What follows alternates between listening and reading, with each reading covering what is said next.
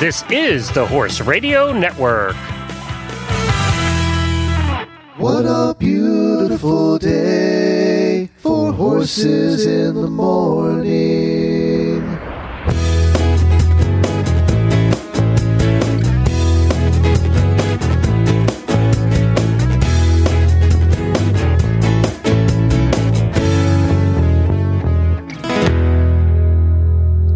Well, good morning, everybody. It's Tuesday morning. It's jumping day here on Horses in the Morning. I'm Glenn the Geek from Ocala, Florida. And unfortunately, no Emily Thompson. Jennifer's here, though. Hi, Jennifer.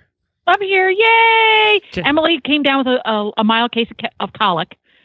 We gave her a little bit of Banamine, and she's resting comfortably. Judging by the emails, none of that is true. She's come down with a major case of colic. She is not resting comfortably, and she's very sorry she's not here. So I think that you were giving her too much credit. So we hope that she feels better. She was hoping to make it, but as of my last email about 20 minutes ago, it didn't sound good.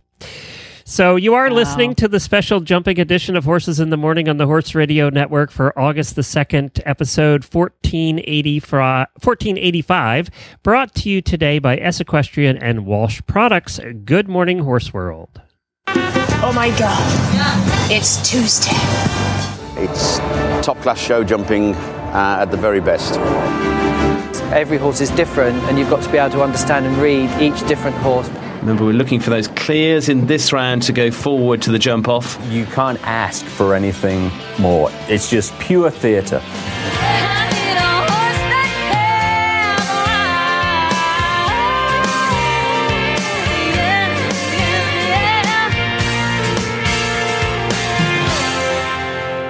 So Jennifer and I will do our best to fill Emily's tiny shoes. I would say she has big shoes, but she really doesn't. She has little tiny feet. So we'll do our best to fill her tiny shoes today. And we have a ton of guests and stuff planned for you, so I'm sure that will be fine. Although if there's one... I'm a little bummed, though, I have to say. Yeah, I know. I'm a little bummed because you went down to Wellington and visited Emily for the day. Yep. And I got your version of the visit. But I was really excited to hear Emily's version of the visit. Let me tell you, she works hard. She really does. She's riding horses all day long from one farm to the next, driving in between, stops for her vegetarian junk food, and is on to the next one. Actually, I don't think she's a vegetarian, but she eats a lot of junk food. And then on to the next one, and she rides 3 or 4 horses at that farm, and then on to the next one, and she does that in 100-degree heat in Wellington, Florida, all day long. So I think maybe it just finally caught up with her. Who knows? Or some of that junk food did. I don't know which. Well, junk food, yeah. I don't know which. But why don't you tell us what's coming up on today's show, and we'll get on with it. Okay, coming up on today's Equestrian jumping episode, brought to you by Walsh Products, Aaron Gilmore from Noel Floyd has the latest from the Olympic venue, including what's going on, what's not going on, and how she's going to get there. And then sports psychologist Sarah Becker is going to talk about the importance of stress management for riders. And then Brian from Voltaire Saddles is going to introduce the world's first smart saddle. Ooh. And then wrapping the show up like in a pretty blue ribbon, Leslie from Walsh Products is going to have a product highlight for us. So stay tuned for the fray. All right, very good. Thank you, Jennifer. Well, Emily's not here, and I do have a daily Winnie, so I thought I'd do that first.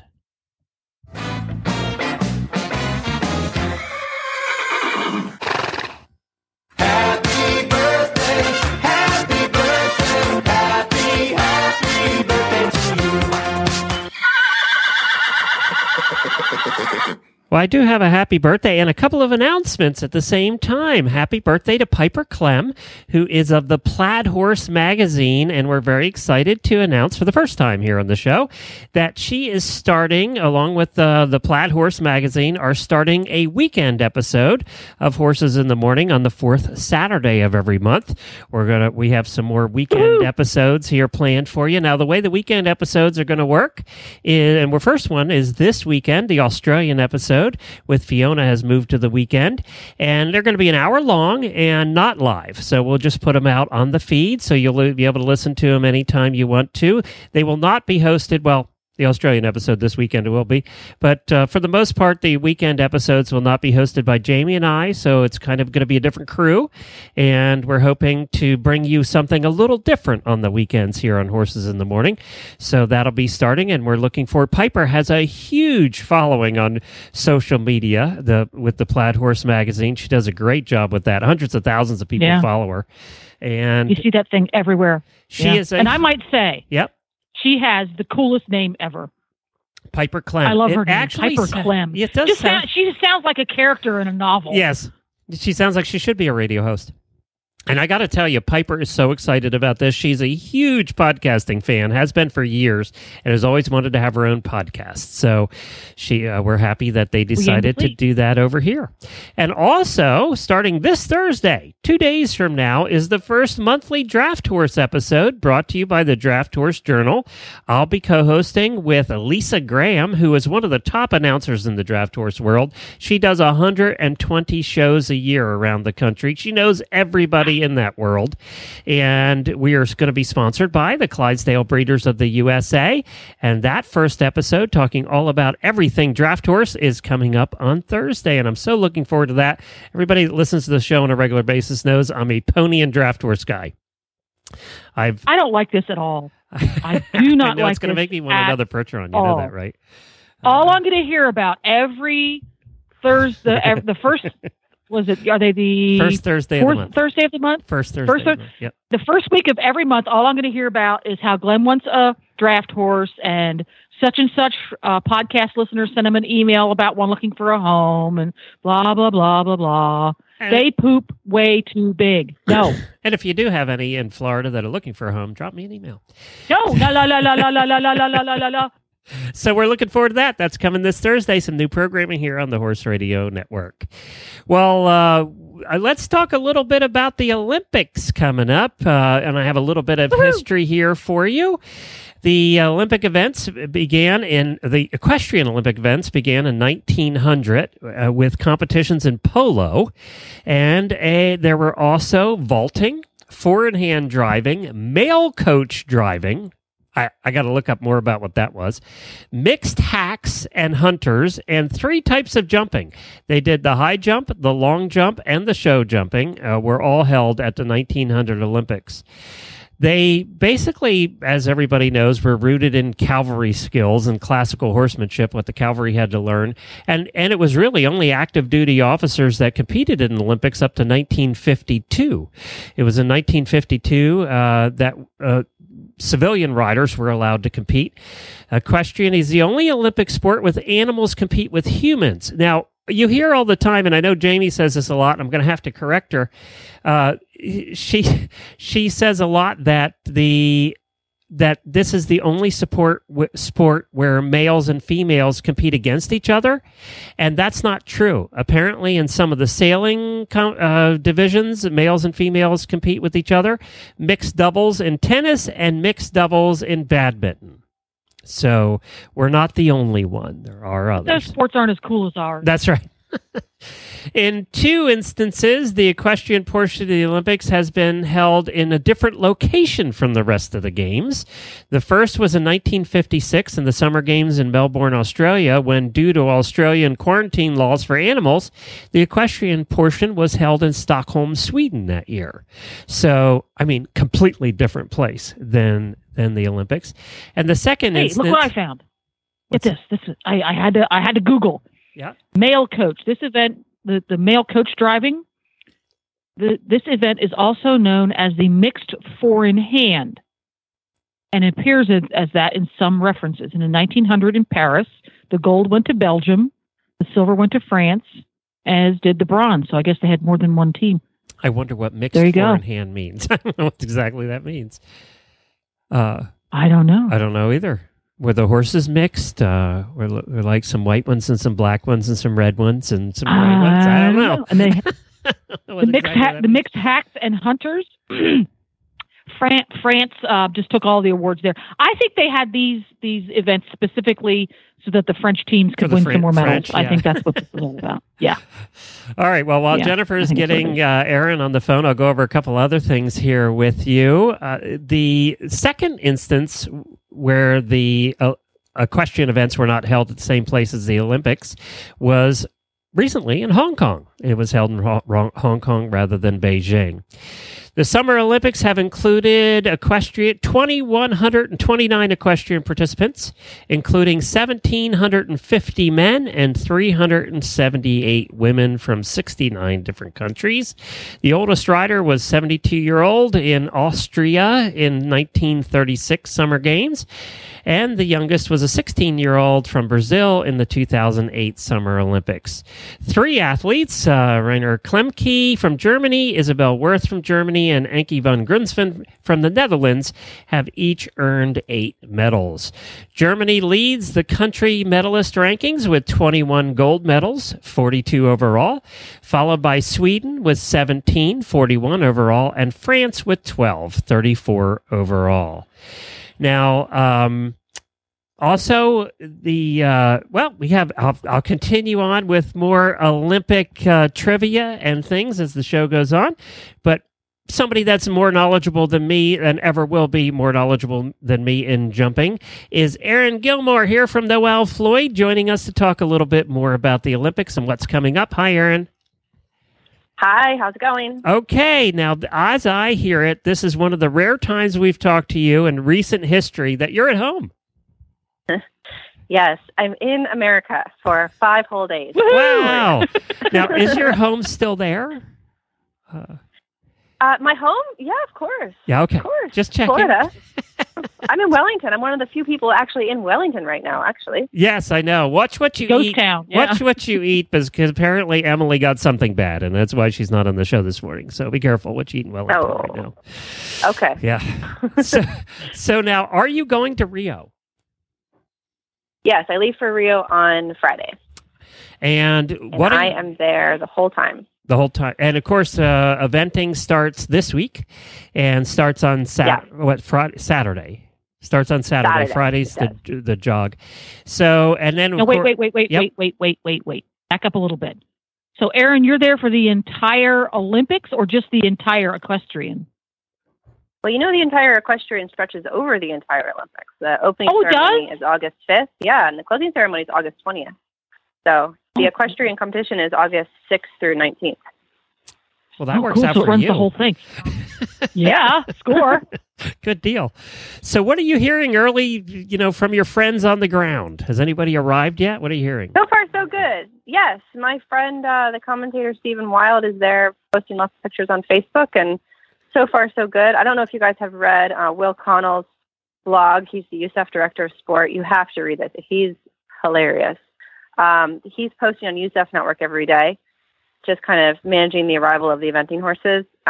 He's real honest too. He's kind of talking about how some things are disorganized and some aren't, but it sounds pretty normal for a big horse show, actually. So so far, so good. Tentatively. I heard and I read an article, was it the Daily Mail, which of course is known for its quality articles. Read an article about the Australian team having a little trouble with their quarters and their living quarters and all of that. But haven't we heard that about every Olympics where there's new athlete housing built? Yes, yeah. And the Australians didn't listen to the Brazilians. Every Brazilian verbatim has said, don't worry, it'll be ready. It'll just be the very last minute it'll be ready. So it's not the very last minute yet. The Australians were early. So if they'd only listened to the they'd only stayed till Friday. Exactly. Do you know what we're hearing about the opening ceremonies? I haven't read anything about that. No, I haven't read anything about it either. I haven't seen anything about it. I'm missing the opening ceremonies. I'm not too upset about that as far as we haven't heard anything because they're not ready yet. They're not ready yet. That's right. Lauren Kiefer, one of the eventers who's there, she posted a video yesterday on Facebook out her Athlete Village window of people practicing for the opening ceremonies, doing like a dance. Oh, so see? that is the beginning and end of everything I've seen and heard about opening ceremonies.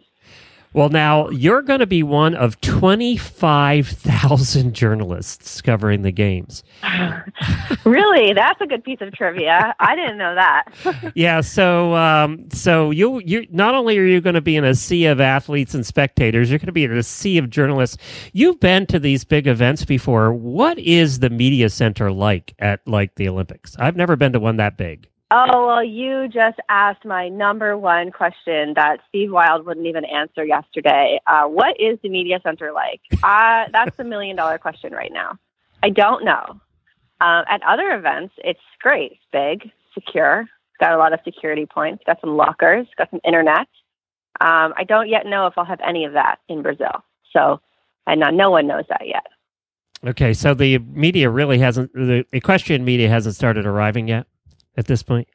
No. Okay. Shannon Brinkman, who I'm working with, she goes today. Molly Bailey from Chronicle of Horse goes today. A couple Dutch photographers I know are going tomorrow, I think. So people start to arrive, and we'll sort of find out. But, we don't really know how it's going to be until the first day of competition when eventing dressage begins on Saturday morning. So, what was it like for you I have a guys in question. London? Was it a great big tent? How did they do it in London?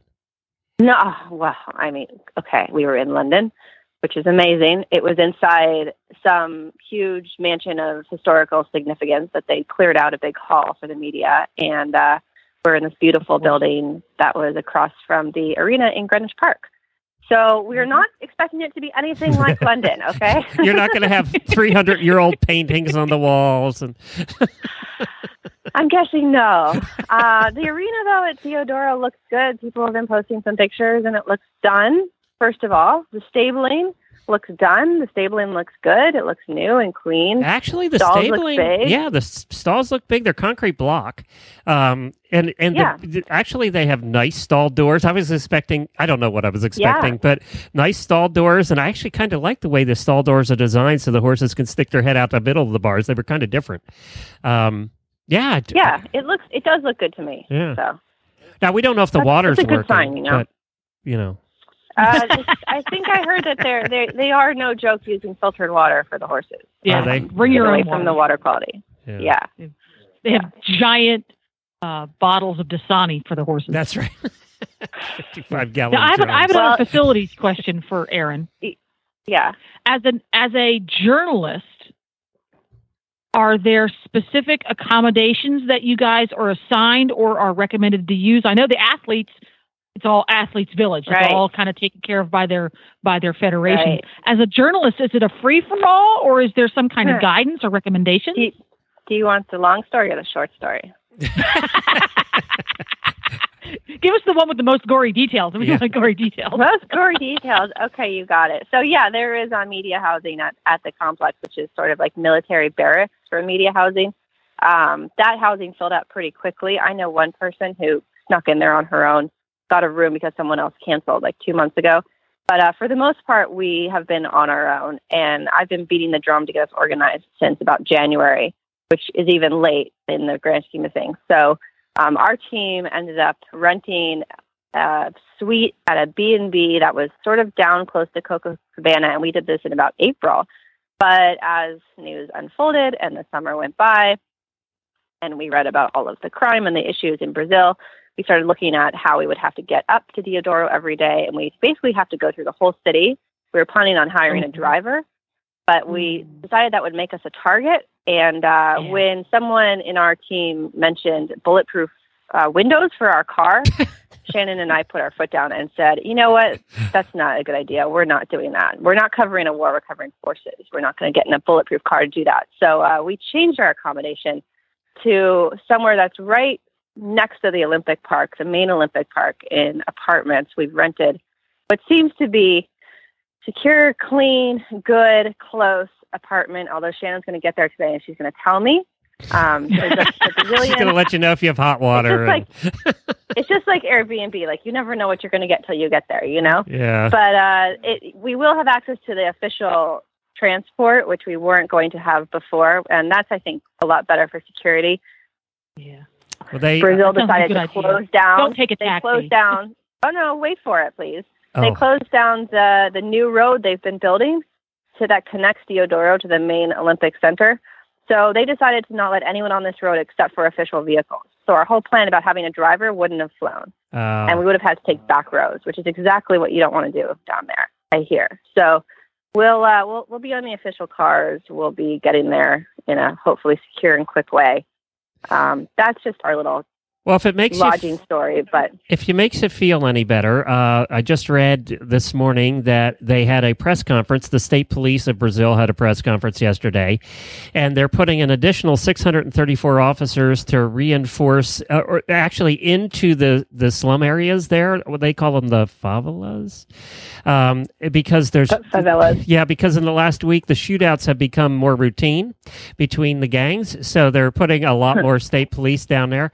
And also, there apparently is they will have 13,700 boots on the ground each day, responsible for the game security. That's a lot.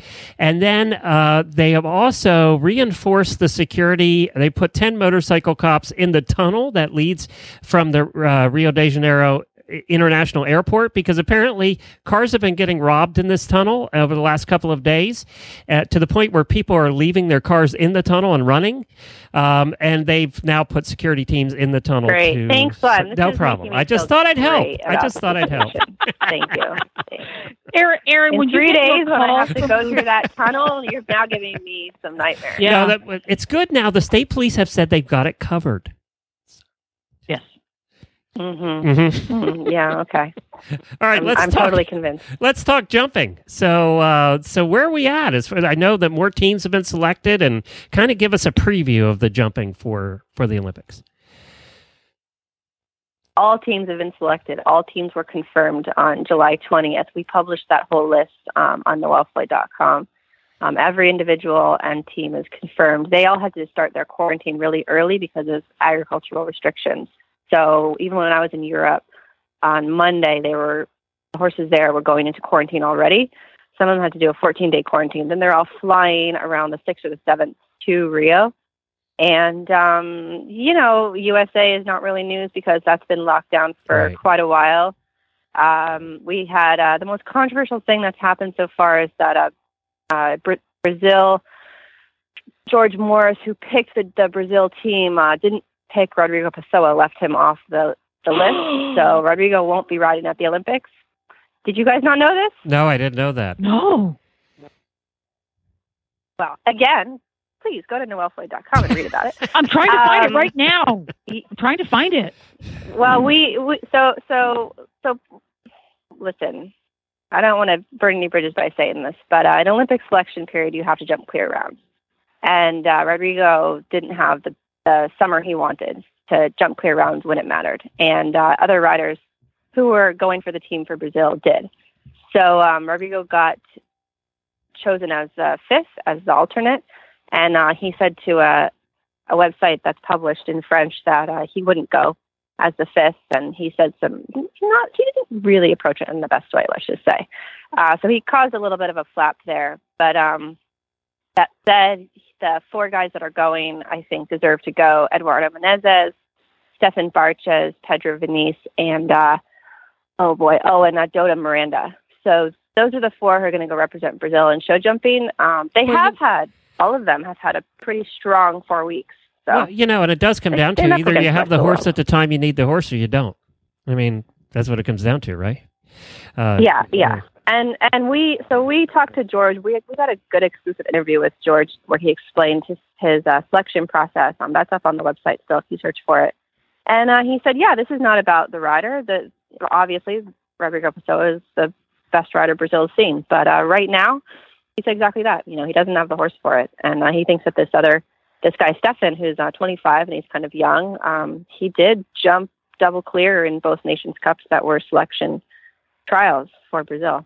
So that's kind of the way the cookie crumbles. Yeah, but you know what? It's home country, and I can understand why Rodrigo is having, is feeling hurt because obviously this is one he really wanted to do, and probably thought he was going to. Yeah, he's the most experienced by far. And it's in your home country. Right. His argument was that he's got the experience to prepare. Well, yeah, that too. So, yeah. But that was the only sort of unusual thing that happened. We've got everyone else is set to go, and it's going to be a really interesting Olympics. I mean, Germany's looking good, USA looking good. Netherlands hasn't had the best 2 months, but they always seem to pull it together for a championship. I'd really like to see one of the individual riders medal There's some really interesting riders like Greg Broderick from Ireland, who's going with an Irish sport horse going global. He's a really nice guy, and it's a really great horse that was bred in Ireland. So it would be great to see him do well. And we can remind everybody that the winner of the Olympics the last time around team-wide was Great Britain, wasn't it, for jumping in 2012? It was, yeah. Great Britain's not so much a favorite this year. They don't, and who knows, anything can happen, but they don't have the epic duo of Scott Brash and Hello Sanctos, unfortunately. And Ben Mayer is going, but not on the same horse. And John Whitaker is going, but he's not riding Argento, who he's had so much success with the last few months. So it'll be interesting to see how Great Britain does. So in 2012 was Great Britain, Netherlands, and then Saudi Arabia. So Netherlands and Saudi Arabia are going to be there again? Yeah. Netherlands, yes. Saudi Arabia's equestrian program has been disbanded since 2012, and they didn't qualify a team or an individual. So I think we talked about this, how Qatar that's right. is going as a team for the first time ever. Yeah. So, no, Saudi Arabia is out of the mix. For the Middle East, Qatar is going to be represented, and also Morocco is represented individually as with Abdelkabir Ouaddar. He's a really wonderful rider, and he's the first equestrian from his country to ever attend an Olympics. Wow, very cool. Now, I have a question. Yeah, go ahead. Yeah. This is sort of a 30,000-foot view kind of a question. In some sports, there tends to be dynasties in that a given country will just dominate the sport at an international level for an extended period of time. And some sports dynasties last a long time, and some sports dynasties of 2 or 3 years are considered long. In show jumping, what is it generational in that you'll have one country tend to dominate for 5 or 6 or 7 years, or does it turn over more often than that? I'll say that within Europe and within North America, it's for sure generational, not turning over so much. But within the Olympic Games, America won 2 gold medals in a row. Yeah, 2004 and 2008, right? You wouldn't really call it a dynasty, but yeah, exactly. So America was right up there, and I think they medaled at the Games before that also. But dynasty, I think you could use that word in dressage because Netherlands and Germany dominated dressage for so long until Great Britain sort of overturned it in 2012. In dressage, it seems a lot more consistent with the same riders coming back year after year and medaling. Like Ankie von Grunsven, she just medaled at I don't know how many Olympics in a row. But in show jumping, it does turn over a little bit. And quicker, yeah. Within our sport, we've got McLean and Beasy. I think they're going on their 3rd or 4th Olympics in a row. So in our sport, the most consistent ones are always going to come back because they're going to consistently have the best horses. All right, Jennifer's going to work on getting our next guest on. I wanted to, I had a question from a listener, and the question was, I just got it not too long ago. The question was for those of us that don't follow show jumping exclusively, there's always confusion about how the competition actually works with the different rounds in show jumping. So is there any way we can give kind of the Reader's Digest version of how that will go? I know round 1 is kind of the qualifier, right? Yeah, I mean, every round matters. There's 5 rounds of show jumping. Okay, now I have to do off the top of my head, so you're going to test me. 5 rounds, yeah. But the first qualifier, everybody jumps.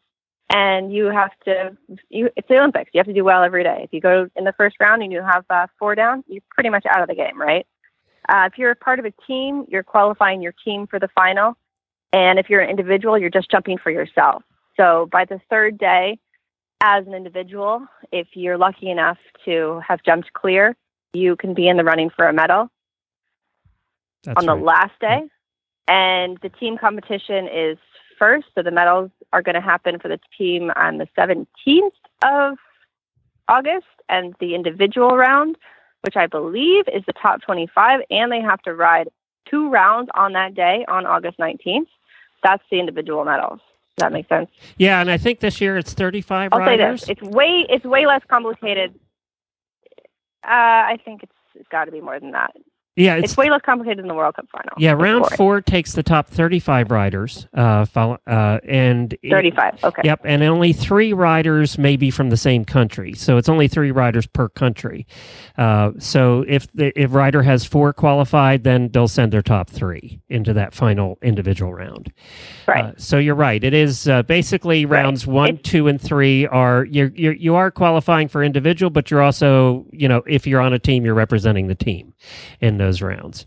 Exactly. And then rounds 4 and 5 go into the individual, and then at the end of round 5 you have your winner.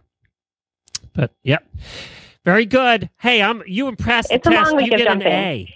You passed the test. You've watched a few thousand of these. Thanks. Okay, well, in a week, talk to me again in a week when I'm there, and we'll see how I'm doing. So, now, are you there? Ride from the airport. Thanks a lot for that. Are you there as a photographer, or are you going to be writing articles, or taking pictures, or both? Yeah, I am. I'm reporting for Practical Horsemen in all 3 disciplines. So you can find my reports on, I think, equisearch.com with Practical Horsemen. Oh, I'm also taking some photos. And then I'm covering the show jumping in a dual capacity for Practical Horsemen and Noelle Floyd. So I'll be quite busy. Very good. Well, we'll look forward to reading your articles at all those places. And thank you so much, Erin, as always. And best of luck. Have fun. Thank you. I think I'll need it. Thanks. All right, Erin. Bye. Well, that's fun, and we are going to be getting reports. We have a couple of people that are supposed to be checking in with us if they have internet at the media center in Rio. We should be getting reports throughout the next couple of weeks as well from there. Well, our next guest is Sarah Becker, who is a sports psychologist. And Sarah, good morning, Sarah, by the way. Good morning. How are you, Glenn? Good. We just spent the last half an hour talking about the Olympics. And of course, sports psychology comes in a little bit with Olympic athletes. And you are from Spark Performance and Coaching, correct? Correct. Yeah, we're based in Middleburg, Virginia. Oh, very good. The home of the Chronicle and fox hunting extraordinaire all over. Yes. Yep. Absolutely. A very, very horsey place to be. I've never been there. We got to get there sometime, Jennifer. We're going to have to head up to Middleburg. We've never been there. I don't know how we've missed Middleburg, but we have. Well, we will never stay in Middleburg. There's no internet. That's right. Well, that certainly is a problem around here. We definitely have a lot of country and a lot of hills that block the signal, that's for sure. So, Sarah, what's your background? Were you a competitive rider? Yes, actually, I started riding when I was about 9. I rode with, I was fortunate enough, because I grew up in New Jersey, which is, as you know, the epicenter of show jumping, I was fortunate enough to be able to train with some of the top people, of all time, really. I started out, I trained with Leo Conroy, Carol Thompson. I trained with Scott Evans, also Maxine Best, who was Greg Best's mom. It kind of, the list goes on. I was very, very fortunate to get to train with all those people at various times in my, my amateur career. And I did it as a junior, and then I came back to it as an amateur, a little bit later on. And I really got into show jumping in particular. So you competed for a lot of years. Are you still competing? I competed for many, many years. Actually, I've been taking a break for the last few years because life threw me a curveball. A wonderful surprise, who is now 3.5 years old and just did her lead line debut. Yeah. My daughter did her lead line debut at Upperville. Oh, really? And, yes, to great success on her pony Brigadoon, and we actually got a little bit of press. It was very, very fun and exciting. So, that's kind of, I'm gradually stepping back into the show ring, little by little. I competed for many, many years, at the top levels. I got the wonderful opportunity. Actually, I bought a horse when he was very, very young, when he was 6, from John and Beezy Madden, and he ended up going to, the World Games in 2006 in Aachen, Germany, and jumping for Argentina there. And because I had a wonderful partnership with Max Amaya, who's a Grand Prix rider that some people I'm sure many people have heard of. And he also competed at the Pan Ams in Rio, actually, in 2007. And then Laura Chapeau rode him for the following year to many Grand Prix wins. Very cool.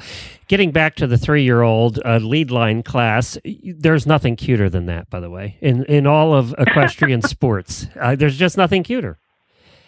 No, it was a wonderful experience. I have to say, it was the first time I was ever in the show ring in high heels, and because the Upperville lead line is sort of like, it's kind of the holy grail of lead lines, and you're required to wear the fancy hat and the dress and the high heels. So fortunately, the pony cooperated. Maybe fortunately, it was also 95 degrees. Now, is this actually your child's pony, or was it borrowed? Yes. Yeah. No. It's actually her pony. He's technically a mini. He was a gift. We lived last year, actually in Wellington, Florida, at my seasonal residence, and I was doing a mentorship with Laura King of Summit Hypnosis and Performance down there. And we had a wonderful friend, Dee Dee Woods, who gave us this amazing mini that they'd had since he was a weanling. And they passed him along to us, and he's been a wonderful companion for my daughter to learn, kind of the ropes, learn, how to take care of a pony and so forth. And then, he's moved on because she's, believe it or not, already outgrown him. He's moved on to his job as the companion and pasture mate of that wonderful horse I was telling you about, Church Road, who went to all those big international shows, who's now 20 years old and retired. So Church Road now has a mini companion. Yes, named Brigadoon. And so they both have very fancy names, and they are living, they come in and out of, the field and so on. They live at home with us, and it's really a dream come true, to be honest, to move here to Middleburg and be within such a wonderful horsey community. Well, now let's talk a little bit about, you're a sports psychologist, so let's talk a little bit about, we're talking Olympics, and I think what happens is at the top level, we kind of all think those top riders, the Olympic level riders, don't have any problems with sports psychology. They're just going out and doing it every day, and they've figured this all out. And I bet you that's not true, is it? No, actually, it's not. In fact, my mentor, Laura King, I'm actually technically a hypnotherapist and coach. And so we actually use hypnosis and neurolinguistic programming, which, a lot of elements of which are used in traditional sports psychology. And it's really about creating mindsets. And people, you're absolutely right that at the top levels, we all feel pressure no matter what, whether we're, short stirrup, or at the Olympic level. And, I know Laura has a number of her clients actually going to Rio. She has, wonderful people that she works with and so on. And, it really is, a big thing in sports is creating mindset. I would say, I don't want to say percentage-wise what part it is, but it's certainly, with the equestrian disciplines, because you don't have an unfeeling racket or golf club or ball or whatever that you're kicking around. Your partner is a feeling sentient being, and you transmit your feelings to them. So it's essential that you're able to stay cool under pressure. I know they always said in tennis that, as a matter of fact, there was a book called The Inner Game of Tennis, and they always said that tennis is 80% mental and 20% physical. Now, I played tennis for a long time, and I beg to differ a little bit because I was always tired. But I think you're right. I think once you throw the horse into that combination, it changes things. But it still is, it's still a good percentage mental. So I'm really interested in hypnosis because, that is something that we don't always think about when it comes to preparing for competition or, to get over whatever you're going through mentally that might be a block to your riding. So how's it work and does it work? Yeah, so hypnosis is actually just another word for trance, and we experience this actually multiple times, all of us, a day, multiple times a day. Say, for example, you're driving on a familiar route. Say you have a daily commute, for example. If you've ever had the experience of going, from your home to, say, your office or your work or whatever, and you're like, oh, how'd I get here? The time just flew by. Those are hallmarks of a type of hypnosis, sort of a trance. You're doing something that you're unconsciously competent at. You know the route to work. It's easy. So you get there and your brain is allowed to go ahead and just sort of have sort of daydream. I mean, obviously you're paying attention to the road and you're doing what you need to do. And it's the same experience that we have when we're, say, for example, involved in reading a book or watching a movie. You get entirely sort of, entranced, so to speak, with that experience, and time just sort of flies by. That's one of the hallmarks. Another hallmark of it is, this incredible focus, your ability to block out everything around you. And what I'm also describing is what people also have termed peak performance. When you're in that zone, so to speak, when you're, riding at your best, or you're playing tennis at your best. It actually applies to all sports. That's where the mental part comes in. When you're able to, have that calm, focused, relaxed attention, you find yourself able to execute what you need to without any kind of quote unquote thinking about it. I mean, I don't know if that's an experience that you've ever had. Oh yeah, and I think we all have that. And you were right to use an analogy like with driving. It's an everyday thing you do all the time, and 90% of the time, unfortunately, you're not thinking about it. Right, you're just doing it. And that's that point. We taught in sales. We taught the levels of learning, and unconscious competence being the highest level of learning, which means you're doing things without really thinking about it. And I would assume if we take that back to show jumping, these guys have jumped 1 million horses in 1 million venues around the world, but yet I assume because it is the Olympics, you're putting they're really just going in and jumping another round, but you're putting extra pressure on yourself, even though the point of unconscious competence at that point, I mean, they're doing it, they could do it in their sleep. And I think sometimes, depending how hungover they are, they do it in their sleep, but well, they do it in their sleep, in fact, and that's part of they are doing it. Even if they haven't received any sports psychology or hypnosis work, they are, the top professionals in the business that we see, calmly and coolly, even recovering from bobbles, even recovering from sort of what we would term as a mistake. They just continue on, keep calm and gallop on, so to speak. What we do in our work is we basically are able to create that calm confidence through a series of steps. And so how hypnosis works is basically when we, a lot of people know about hypnosis maybe from a stage show that they saw where people were, doing funny things. Yeah, they're always seeing the audience naked. You're going to visualize everybody naked. Everybody laughs because right. Well, what's really amazing about that is that our mind is extremely powerful, and in fact, it is a real condition. So we can, create that in our sessions that then allow people to have the tools to be able to use that in their real life. So, and what do I mean about that? So we work on 3 rules, which is you are your thoughts. Thoughts create a physical reaction, and imagination is more powerful than knowledge. So what I mean by that is for example, like when you're talking about confidence and the ability to do something in your mindset, the 2 sides of the confidence coin are just, if you think something bad is going to happen in the future, that's lack of confidence. If you think that something good is going to happen in the future, that's confidence. And the only thing about that, there's nothing technically real about that. It's a thought.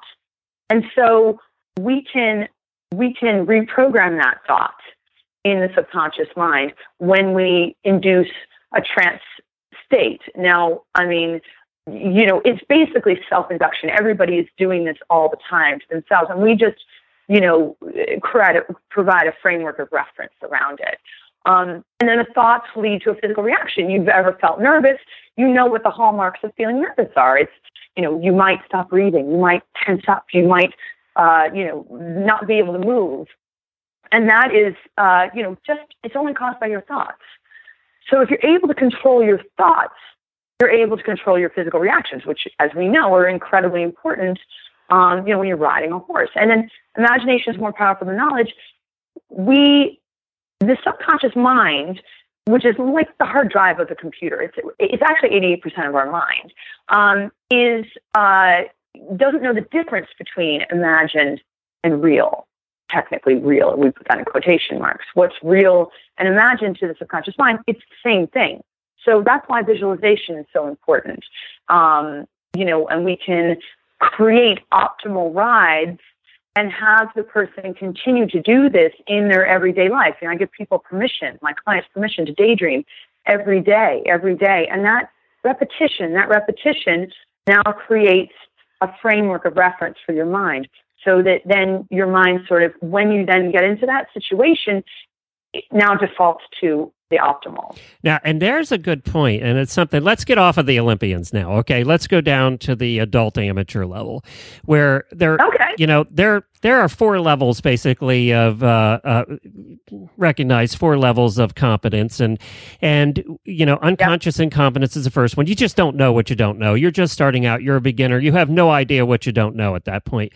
And then you get into conscious incompetence and then conscious competence, which is the 2 levels, level 2 and 3 there, is where you start getting to your adult amateurs and things. And one of the things that you're addressing, and we used to have this actually, and this applies to anything you're learning, including sales, which I taught for 10 years, is a lot of times people were trying to rush getting from that conscious incompetence to that conscious competent level. They were trying to rush that and not actually practicing the skills it takes. It's not all mental. You do have to learn muscle memory. You do have to learn the skills. And in their mind, they thought they could shortcut that. And I'm sure you have some people coming to you thinking they can shortcut that. I'll just get hypnotized and I'll be able to do that jump without thinking about it, even though I haven't practiced it for hours on end. Do you get into that situation too? Not necessarily. Okay. I mean, what I always say is that, yes, of course, there's always people looking for a magic bullet and a quick fix, but most people, I believe, have an understanding that, for example, especially at the adult amateur level, that they need to continue with their training physically. So one of the things that we address is I say, I serve as a complement to your physical training. And essentially it's a little bit like it, though, in the fact that you are doing work in between, and then you're coming to me, once a week, once every 2 weeks, whatever, parameters we set for our work, in terms of time frame. But, and that's also sometimes dictated by what the person's, hoped for expectations, outcome, and so forth. But one of the things that, I really work with my clients and teach my clients is that imagination is more powerful than knowledge. That thing that, people will say all the time, like, I know I need to do this, but I can't seem to do it. Well, that's because 12% of their mind is working on that. 12% of their mind is, doing all the work, the willpower work, so to speak. And 80% of that mind is overriding it. So what we need to do is create that repetition in their mind where the subconscious mind, again, doesn't know the difference between real and imagined. So you can, I'll say, of course, I agree with you. You have to do the physical work as well. You have to, but if you're only riding 5 days a week, how are you going to get up to that level that you want to get to? Say, for example, you have your one horse, that's what you can afford to do. I say, you can ride in your mind. You can ride, actually, they say practice doesn't make perfect, only good practice makes perfect, right? That you can do that good practice every day in your mind. In fact, you can do it multiple times a day. I'm not saying that you're going to become a pro, but that's how the pros end up as good as they do, right? They have that many rides under their belt, like you mentioned earlier. You know, these people at the Olympic level, they've ridden and ridden and ridden and ridden and ridden. I mean, they still need, you know, the mental mindset support as well. But that's how it's really pertinent to the amateur, is really creating that habit pattern. 97% of what we do is habit. You know, again, getting back to the 3-year-old, my 3-year-old does not realize that she has to put clothing on when she goes outside. That's right. You know, we're developing that habit. Most people think of habits as bad, right? When I say, oh, somebody has a habit of, you know, fill in the blank, right? They think, oh, that must be a bad habit. Well, habits are neither good or bad. They're just habits. Right. So what kind of habits do you want to make? You know, and we got to do it every day. That's all. Sarah, we've plain run out of time already. I need to have you back, and you and I need to sit down for an hour and do a show on this, because I could talk all day about this, having taught, you know, in the past. And I just think we could have a good time and get in a lot deeper on this. I think it would be a lot of fun. But in the meantime, where can people find you? They can find me at sparkperformanceandcoaching.com. So we're online and all the pertinent information, more information if folks want to find out about, you know, this practice and the practice generally. And definitely reach out to me either by email or on the website, or, you know, my cell phone, believe it or not, is even on there. I mean, I love for people to get in touch with me. And this is I love to do this. It's been a huge difference in my life. It's been wonderful, and I'd love to chat again. All right, sounds good. Thank you, Sarah. Appreciate it. All right, take care, Glenn. Thank you. We're going to take a quick break for a song, and then we're going to come back, and we're going to be talking about the first, as I understand it, the first smart saddle out there. Yes, you can connect your saddle to an app on your phone. But first, the horse that can fly. We're talking about jumping today. We might as well talk about horses that can fly. We'll be right back.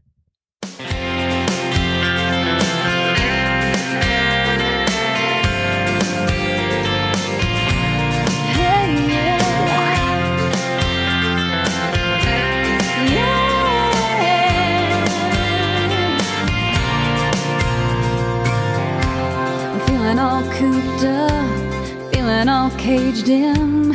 Need to get a little air so I can breathe again. Got a thirst in my heart, hunger in my eyes. Need to satisfy my soul, free my wild side. My wheels have been spinning like crazy in my head. Gotta get back to living before I forget. My sights are set where that green grass is, a good running start. She get me over that fence. Yeah. 'Cause I need somewhere to run, somewhere to ride, a fresh pair of wings and a long stretch of sky. I've saddled these dreams, I'm holding on tight. Need a good, strong, tall wind and a horse that can fly. Yeah. Got a load on my back and a lot on my mind. Yeah, the weight of this world really gets me sometimes. There's a freedom inside me I've been missing so much. Gonna kick the gates wide open and leave a big old cloud of dust. Yeah. 'Cause I need somewhere to run, somewhere to ride, a fresh pair of wings and a long stretch of sky. I've saddled these dreams, holding on tight. Need a good, strong, tall wind and a horse that can fly. Yeah. Giddy up, look at what lies on the horizon. Second star to the left, then straight on till morning.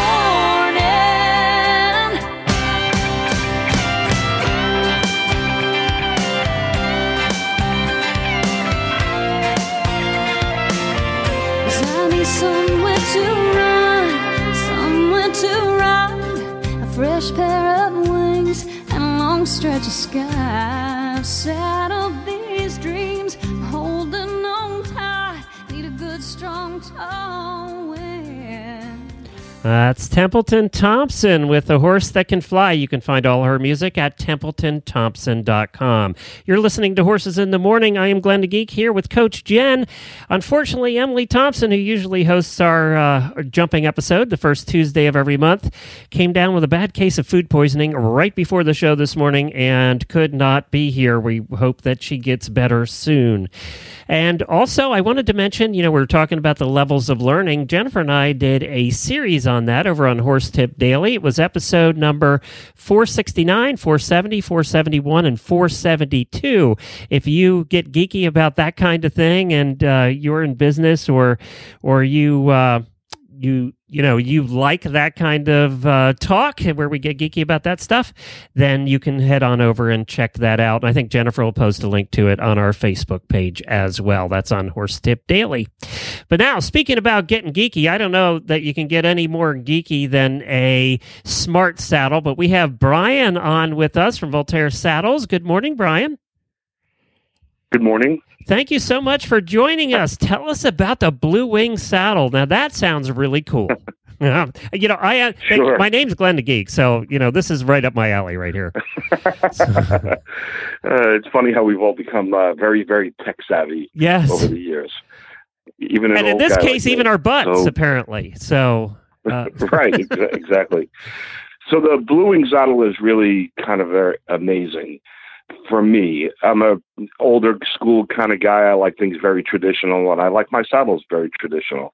And the Blue Wing saddle is a quantum leap forward in design and technology. If you look at this saddle, if you pull the cover off the saddle and look at it, it looks like any of our other saddles. Beautifully designed with great leather, etc. But the real technology is inside it. So it's normal saddles are made with a wood and steel tree, wood lamination and steel. Very traditional, been made that way for hundreds and hundreds of years. We're using a tree that's a composite material.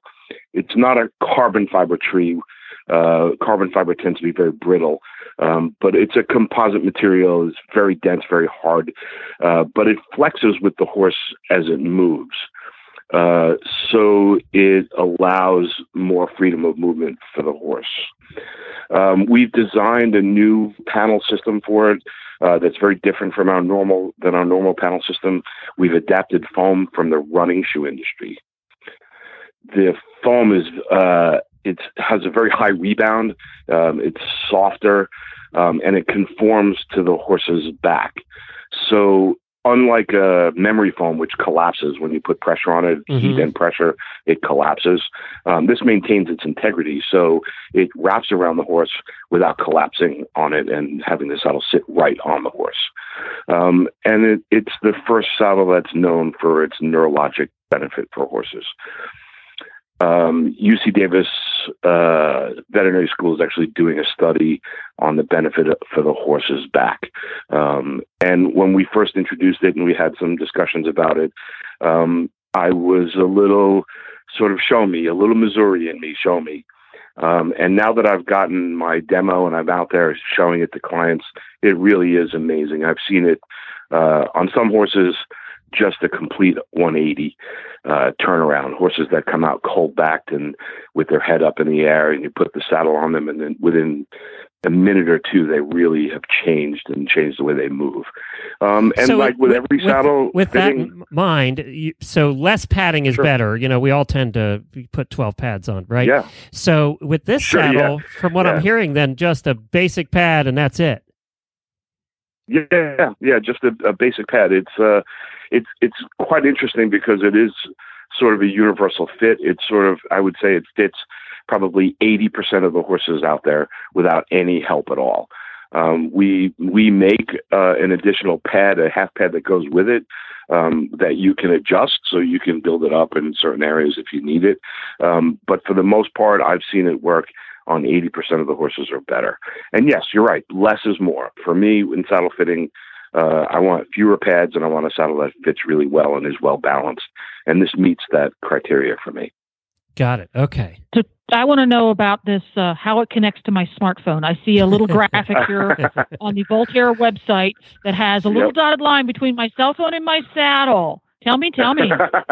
Oh yeah, we'll get to that part for sure. It is the world's first connected saddle. There's a chip in the saddle, and it has an external piece that attaches to your girth, and that's the piece that talks to your phone via Bluetooth. So it's an application. It can sense your horse's movement. It measures symmetry of motion, and it grades it on a scale of 0 to 10. So you can tell whether your horse is a little bit more left, a little bit more right, and not moving quite symmetrically. It can tell you which hand you're on, so which direction you're riding in, right or left. And it can tell you what gait, walk, trot, or canter. It maps your jump course. So if you jump a course, it will look at your phone and you can see what your jump course was. It will tell you what strides you used between fences, as well as the stride length that you used. And to make it even more technologically great, after 5 rides, it will automatically recognize any horse that you're on, so you no longer have to put the information in. So if a trainer had this saddle and they rode 5 or 8 horses a day, they would just ride, and then after a few rides, it would recognize every horse based on their movement. Well, this is kind of cool. I'm looking at the little graphic you have on VoltaireDesign.com, and it maps out the course that you just did. And you look at the little map, has a little line where you went. You went from between fence 4 and fence 5. You didn't feel like fence 5 rode as well as it should. You thought you had a perfect line. You can look back at that little diagram and go, oh, that's not the line I thought I rode. I thought I rode into that corner when, in fact, look at that. It's a big old flat spot. So it's very interesting. Yeah. How quickly do you get feedback from that? Can I ride a course and then zing my phone out from my back pocket and look at what I just did? Yeah, you'll just have to sync it quickly, so it doesn't automatically sync to your phone. You'll have to sync it. Well, that's good because it's not connected by Bluetooth then. The piece is connected by Bluetooth to the phone, but it connects to the sensor, and then the sensor connects to the phone. Gotcha. Okay, got it. But it doesn't auto sync like my weather app does and suck up my battery. No, it does not. Yeah, no, it doesn't do that. Yeah. So the interesting part too is I think that it tells the gates, and did we ever think we were going to get that 10 years ago? No, but that's really cool too. And I assume the time spent at each gate, so you know when you've come off stride and that kind of thing. I can see this, not just for show jumping, but for cross country, for anything down the line. Sure. Yeah. I think it's a fantastic tool for trainers and for amateurs alike. Because, you go out and your trainer may say to you, listen, I really need you to work 80% of your time today to the left. We need to, build your horse musculature to that side. So work 80% of your time to the left, or ride for 20 minutes. And you come back and you think you've ridden for 20 minutes and you look and you rode for 5, but it felt like 20. None of us have ever done that. Yeah, right. That never happened. No. So I think it's really great to be able to do that because you get real results. You'll be able to tell in real time what it is that you're doing, and if you actually did what you thought you were doing. Right. Very interesting. So now, there's the whole nifty leather thing too. That's just So we've worked. Yeah, thank you. That's a great point. We're using a new kind of calfskin on this saddle. The calfskin is as grippy as our buffalo leather, which is quite grippy. It's almost like sort of being stuck to the saddle with Velcro. But the calfskin is tanned without using chromium salts, which makes this leather more environmentally friendly in the tanning process. I used to be an environmental lobbyist, so for me, it's a good thing. Yeah, that's really big for me. And it's a beautiful leather. We use very, very high quality leathers in our saddle. And this carries on that tradition of very high quality saddle. Now, I have a leather nerd question for you. Sure. Because of the unique tanning process, does that change the care at all? Do you use a specific kind of cleaning product, conditioners and things like that? Does that change that whole process, or can you use what you've always used? You can use what you've always used. Of course, we always recommend that you use the products that we supply. Of course. But yeah, you can clean it as normal. And actually, that's a great question, because when I got my demo, I called the office and I said, because of the new leather, can I do what I always do? And the answer was, of course, yes, you can do it. All right. Jennifer has to go get our next guest lined up here, but I wanted to ask you, is this all-purpose jumping, or are there going to be more styles in the future? So at this point, there are no plans to change it. It is a traditional-looking double flap jumping saddle. Okay. It does have some crossover. I think that I have quite a few clients that are cross-country and event riders. And they like it, and they like the idea of being able to use the technology to their benefit. So I do see some crossover. I do have some eventing clients that ride in more traditional flaps rather than the mono flaps. But for now, the show jumping world is our target market. It's a wonderful product, and I'll be up in Hit Saugerties this last week of this series. So if anybody wants to try, come visit me. All right, very good. Well, we appreciate you being on and chatting about this. It's so cool. And, I can't imagine in another 10 years where we're going to be with technology for things like this. We're just starting.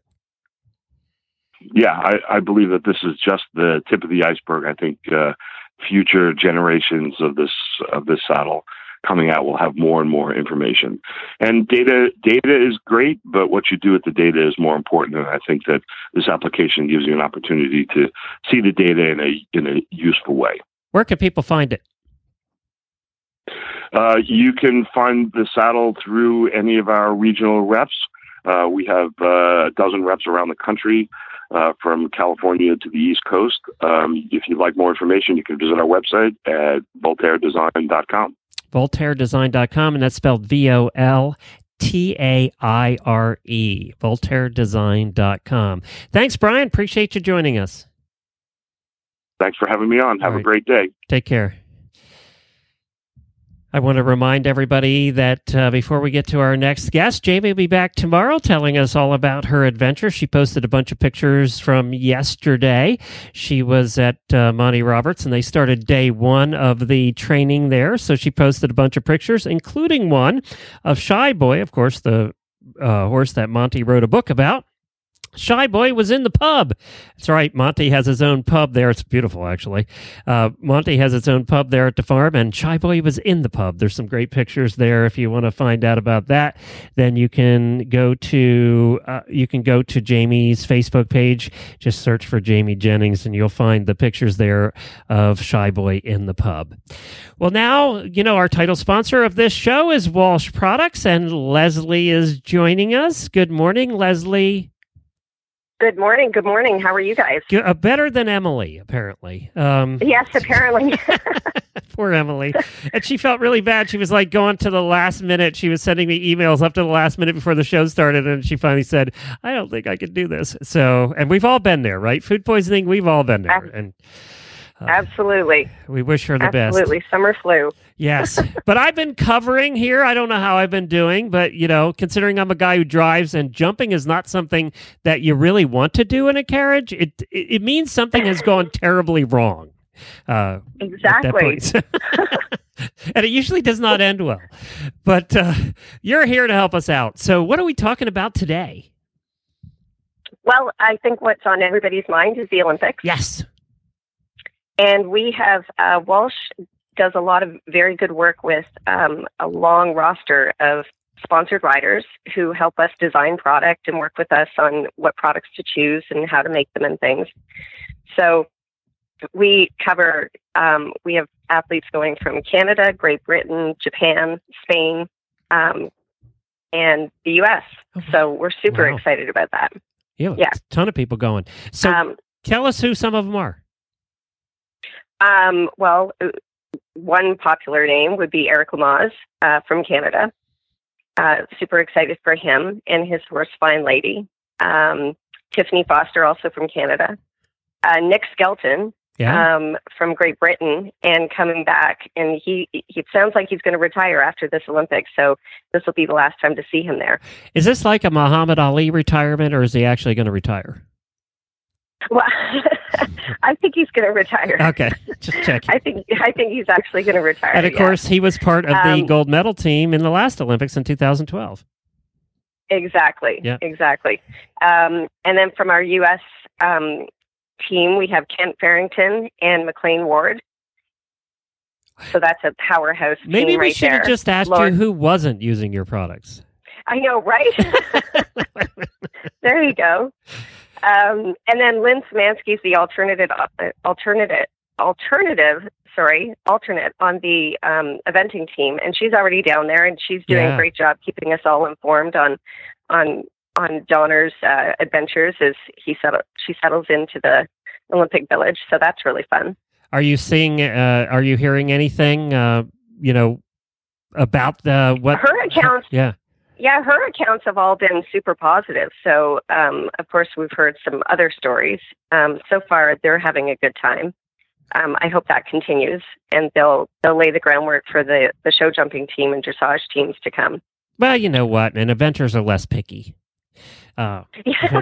They're used to kind of rough conditions at events. So, yeah, exactly. You go to an event, nothing goes, not all, it doesn't go 100% correct at any event. So they're kind of used to that. Exactly. Yeah. Exactly. So we're really trying to put out the word. We know that the Olympics, the equestrian sports are under review, and that they've been moved down in class, and we're really trying to get out the word that everybody should be watching. Just get those ratings on NBC Sports and make sure everybody tunes in and pays attention. That's right, and that is important. And Jennifer just posted on our Horses in the Morning Facebook page this morning a complete list of when everything's going to be on TV, when it's going to be on mainstream TV, when you can watch it on USA, and then also where to catch it online. So that, and all the dates and times and everything, she posted that this morning, so you can find that there. I'm so excited. I'm a little bummed. We were talking about it yesterday, how we're a little bummed that cross country is on a Monday. That doesn't seem right, does it? No, it doesn't. It's not fair to those people who actually have to work for a living. So, it starts at 9:00. So what I figured we'd do here on the show on Monday is we'll check in periodically and get you some play-by-play. We'll tune in to the coverage, and I don't know if we're legally allowed to do that. I was just going to put the microphone in front of the television set and sit back and watch. Oh, there you go. That's there perfect. We can that'll be our show Monday. We'll just piggyback their coverage. I'm sure NBC wouldn't mind. I think that's a great idea. Yeah. I think that's a great idea. They won't mind at all. No, they won't notice. So I think that's a great idea. I just think it's really important. We've been talking about this in the office. I just think it's really important that we get everybody aware that that the equestrian sports are under review. And this is, if you haven't tuned in before, find a way to do it this year. Well, now let's talk a little bit about what products are they using. So now they're down there with the Olympics. Which of your products are they using when they're there in Rio? So I really love that that everybody's doing all of the video of how horses travel and how they fly, and which is, we're used to it, but for the general public, they're like, how do the horses actually get there? And so we're loving the fact that there's been lots of video of the shipping halter, the Walsh shipping halter, which is very popular amongst our sponsored riders. So they use that fuzzy, cozy shipping halter on those long flights, and the leads, of course. But that's a very popular item. And then when they get down there, they'll be training, draw reins and all of our training equipment while they settle in to the Olympic Village.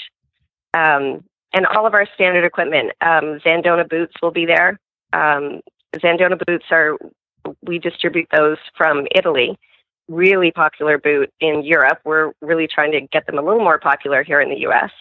I know it's hard for people to switch brands, but people seem to be attached to their brand of boots too that they use for their horses. Yes. I don't know why that has become a thing, but there are certain things you use on your horse that you become attached to, and you're scared to death to change it. Yes. I agree with you. Yeah. So that's why we've kind of gone into the eventing crowd, because I think they're a little more open to change and trying new things. They're not so scared of that. Yeah. So we're making some headway there. So Lynn uses those boots, Lynn Szymanski. And then Laura Kraut is a big proponent of those boots. Her whole stable uses them. So we're getting there, but it's tough to get people to change their minds. Yeah, I mean, most definitely. It's what we say about retailers too. You know, people get used to using the same retailers, and I do too. You know, for different things. Yet I've had good experiences recently buying stuff from not Amazon, and going, wow, there are other companies out there. You know, so it's kind of the same way in the horse world. Well, Leslie, are we going to see you in a couple of weeks here at ADA? Oh, yes, absolutely. We will be there. Walsh will be there. Susan Robinson and I will be there. Cool. Very manning good. the booth. All right. Well, then come and say hello. We'll definitely do that. And you stop by the table also. Well, we're never there. We'll stop and see you. And come by and see us. It's walshproducts.com. It's WALSH products.com. Thank you so much, Leslie. Really appreciate it. I apologize again for Emily not joining us today, and she does too. No problem. I hope she feels better. All right. Thanks a bunch. Take care. Bye-bye. Well, we'll be back tomorrow with another episode here on Horses in the Morning. Thank you so much, Jennifer, for helping me get through this. Appreciate it. The jumping episode. My pleasure. And we want to thank all of our guests and our sponsor, Walsh Products, for making this show possible. And also Equestrian, which we didn't talk about at all today, but I'm sure Emily will the next time she is on. She'll be back again next month. And we hope that she gets better soon. Jamie will be back tomorrow. Remember, the easiest way to listen to our shows is on our app, iOS or Android. Just search for Horse Radio Network. And we also are very excited to remind everybody about our new shows. Plaid Horse Magazine will be starting the last weekend of the month. And then Thursday, we're going to have a little fun in the Draft Horse world with the Draft Horse episode brought to you by Draft Horse Journal. Thanks, Jennifer. Bye. Take care, everybody. Gotta find the music. There we go. Right, get the button there. There you go.